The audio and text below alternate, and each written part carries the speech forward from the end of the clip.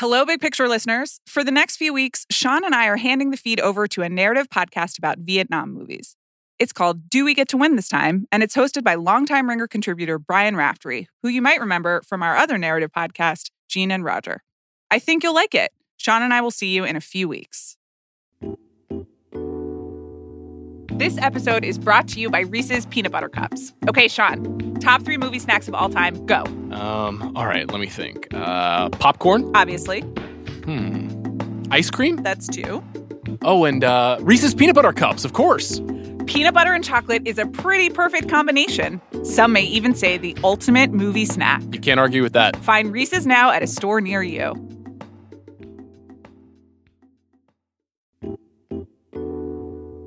This episode is brought to you by Sonic. Let me tell you a little secret. If you want to end the day on an even better note, get yourself a sweet frozen treat from Sonic. Especially since right now at Sonic, you can get half-price shakes after 7 p.m. when you order online or in the app. That's creamy, soft serve, hand-mixed with your favorite flavors for half the price in any size and flavor. So save on your chocolate shake today, your strawberry shake tomorrow, and your cheesecake shake the next day. Grab Sonic half-price shakes after 7 p.m. now. Exclusions apply. Available for a limited time only at participating Sonic drive-ins.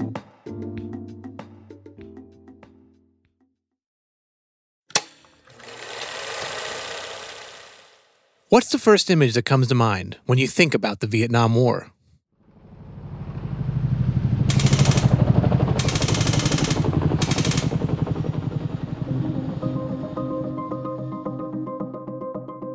If you were old enough to watch the nightly news in the late 60s and early 70s, as more and more U.S. troops were being pulled into the conflict between North and South Vietnam, your first images may be of the chaos playing out on TV, like this haunting battlefield scene from 1970. I looked up and spotted it was an NVA. He had a green uniform, had an AK, and it was like a quick draw old thing. I opened up in him, he opened up in me. He's lying up there on the trail.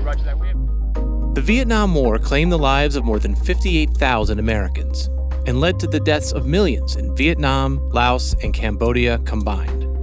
It was cruel and complicated, a war that engulfed multiple countries and stymied 5 U.S. presidents before ending on April 30th, 1975. That's the day communist forces rolled into Saigon and Americans raced out. That infamous moment was captured in this CBS report and repeated in documentaries for decades to come. Inside the building, the evacuees were broken into groups of 50, and then it was a mad dash out the door into the parking lot for the waiting helicopter.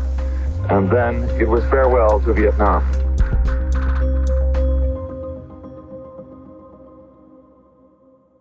But if you were born after the war ended, as I was, and if you grew up watching way too many movies, as I did, your most vivid images of Vietnam come straight from Hollywood.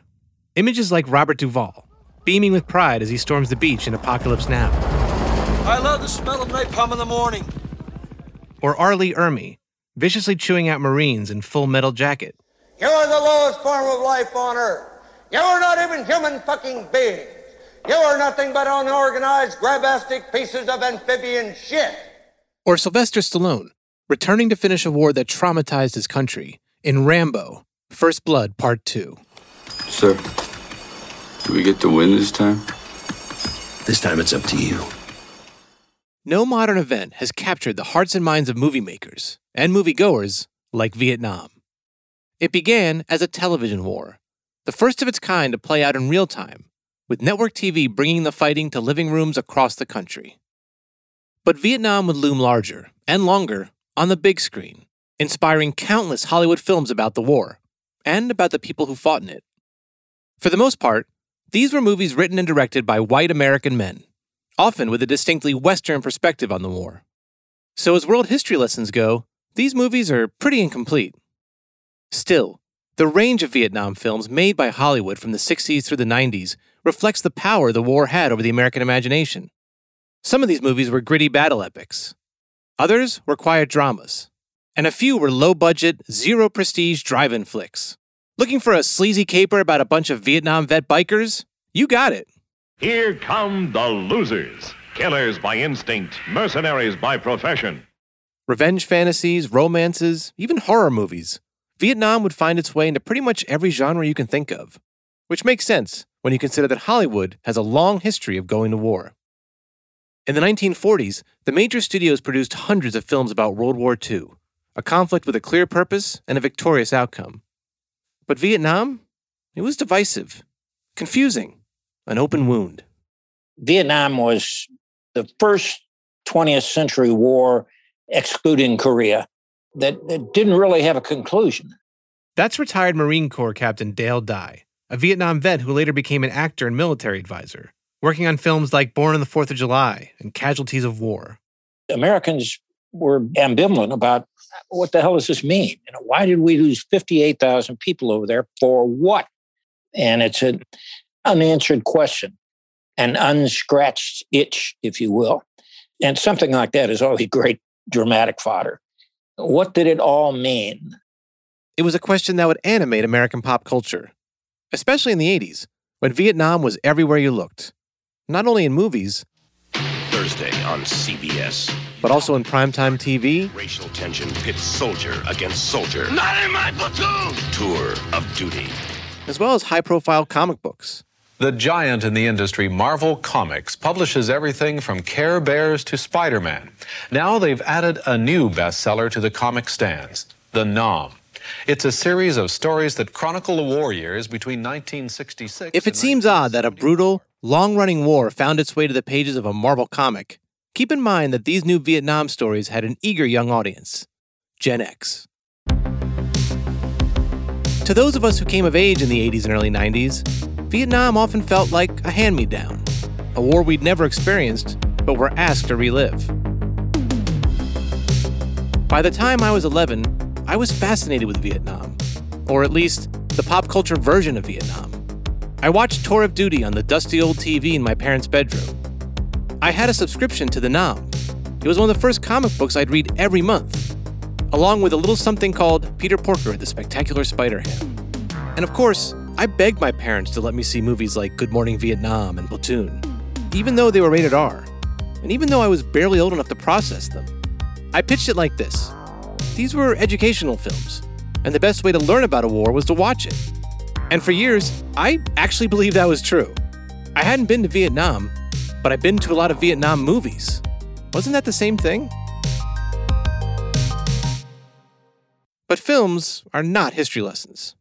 And when you're making a movie about Vietnam, a painful conflict that's still being debated today, you're dealing with multiple perspectives, multiple truths. Vietnam is a country. It's not just a battle zone. That's Layli Haislip, whose tumultuous journey from Vietnam to America was depicted in Oliver Stone's 1993 film Heaven and Earth. We are human beings. We fight for our country, our motherland, our freedom. Haislip watched the war unfold in front of her eyes, yet she often struggles to recognize her place of birth, or her people, in the Hollywood version of Vietnam. My question keeps coming to my mind that is, what does these people know about our people? What do these American people know about our country, our culture, and our tradition, and who we are? In fact, when you talk to those who lived through the war, it's clear no movie truly represents what it was really like. This was a conflict that affected millions, all of whom experienced their own personal Vietnam. I mean, I've sat in a bar with another Vietnam veteran. That's Dale Dye again.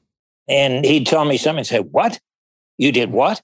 And I was there, and he was too. And he can't believe what happened to me, and I can't believe what happened to him. So it was a long war, and it was full of such different experiences. Those experiences, both abroad and at home, prompted millions of Americans to re-examine how they felt about their country and themselves.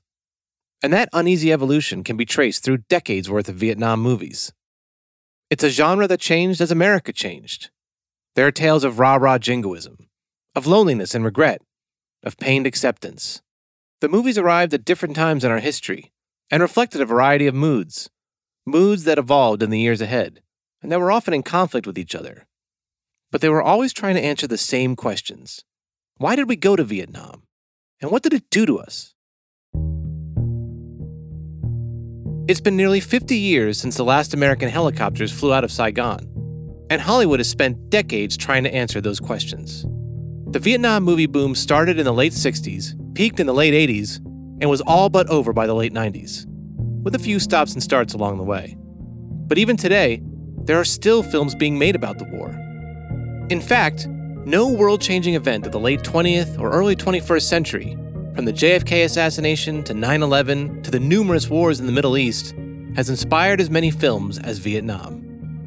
Just think about that for a moment. About the fact that a complex, controversial, decades-old war, one that nearly tore this country apart, could inspire not just a few hit movies, but a whole genre.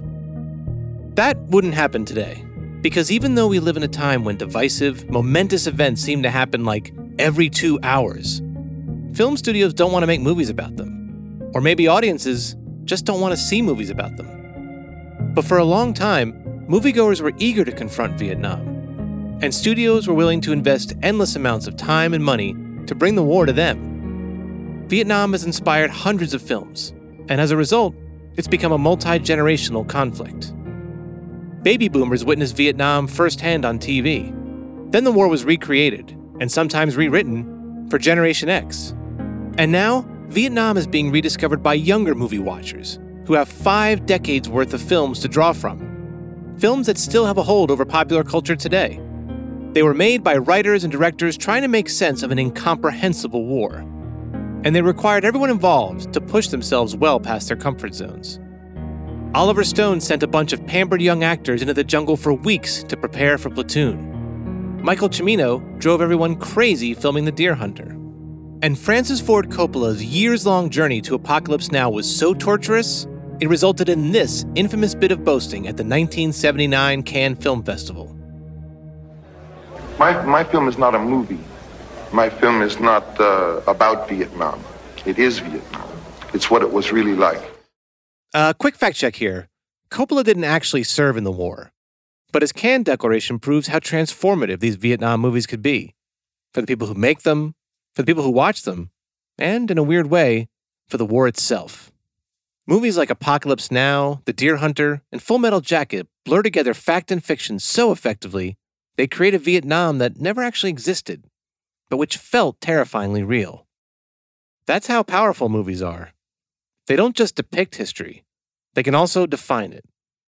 But not everyone's definition of the Vietnam War is the same. And when you talk to people who actually experienced the war, about the movies that try to capture it, you get a wide range of responses. Like this one from retired U.S. Army Lieutenant Colonel Michael Lee Lanning, a veteran who wrote an entire book about Vietnam movies. The Western movies, when I was young, the saloon doors opened and in walked the guy with the guns and a black hat. You knew he was the bad guy right from the start. Well, when Vietnam movies came along, the black hat was replaced by the Army field jacket. If a fellow walked in the bar with an Army field jacket, you knew he was a problem, he was crazy, or a criminal, or all three. It's just not true.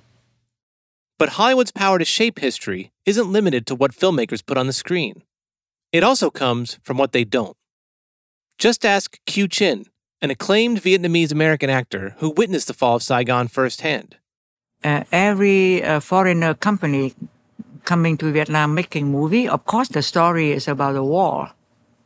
But to me, most of the movie from the point of view of the outsider. They're making movie related to war, to soldiers, to barbed wire, blood and shooting, but not any movie talking about the people, about the culture, about the native. 5 decades since the war ended, people are still arguing about why Americans were in Vietnam, about what we did there, and about the movies the war inspired. These are films that impacted how millions of Americans perceived a conflict that, even today, is hard to make sense of. It's also hard to make sense of how these movies were pulled off in the first place.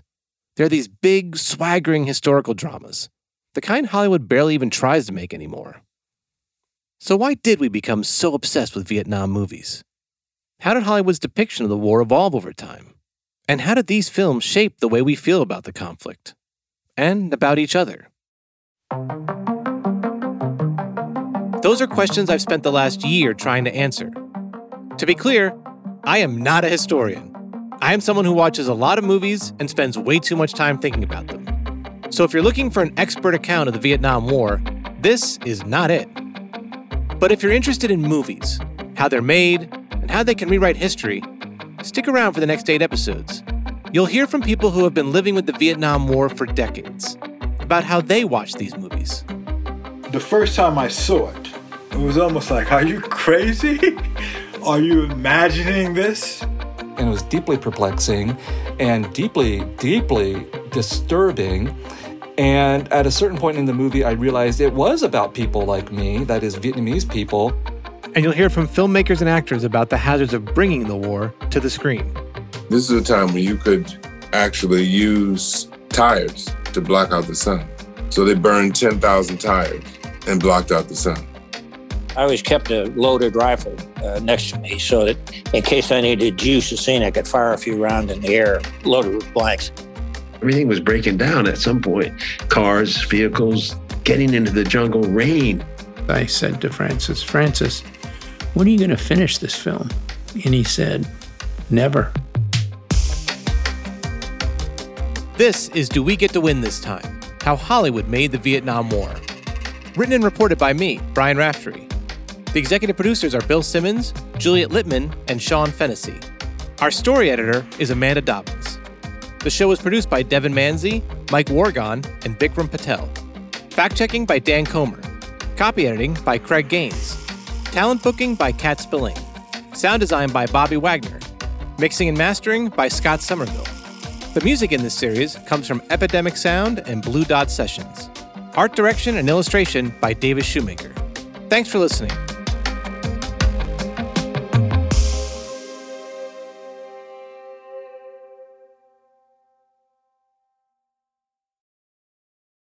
This episode is brought to you by State Farm. You might say all kinds of stuff when things go wrong, but these are the words you really need to remember. Like a good neighbor, State Farm is there. They've got options to fit your unique insurance needs, meaning you can talk to your agent to choose the coverage you need. Have coverage options to protect the things you value most. File a claim right on the State Farm mobile app and even reach a real person when you need to talk to someone. Like a good neighbor, State Farm is there.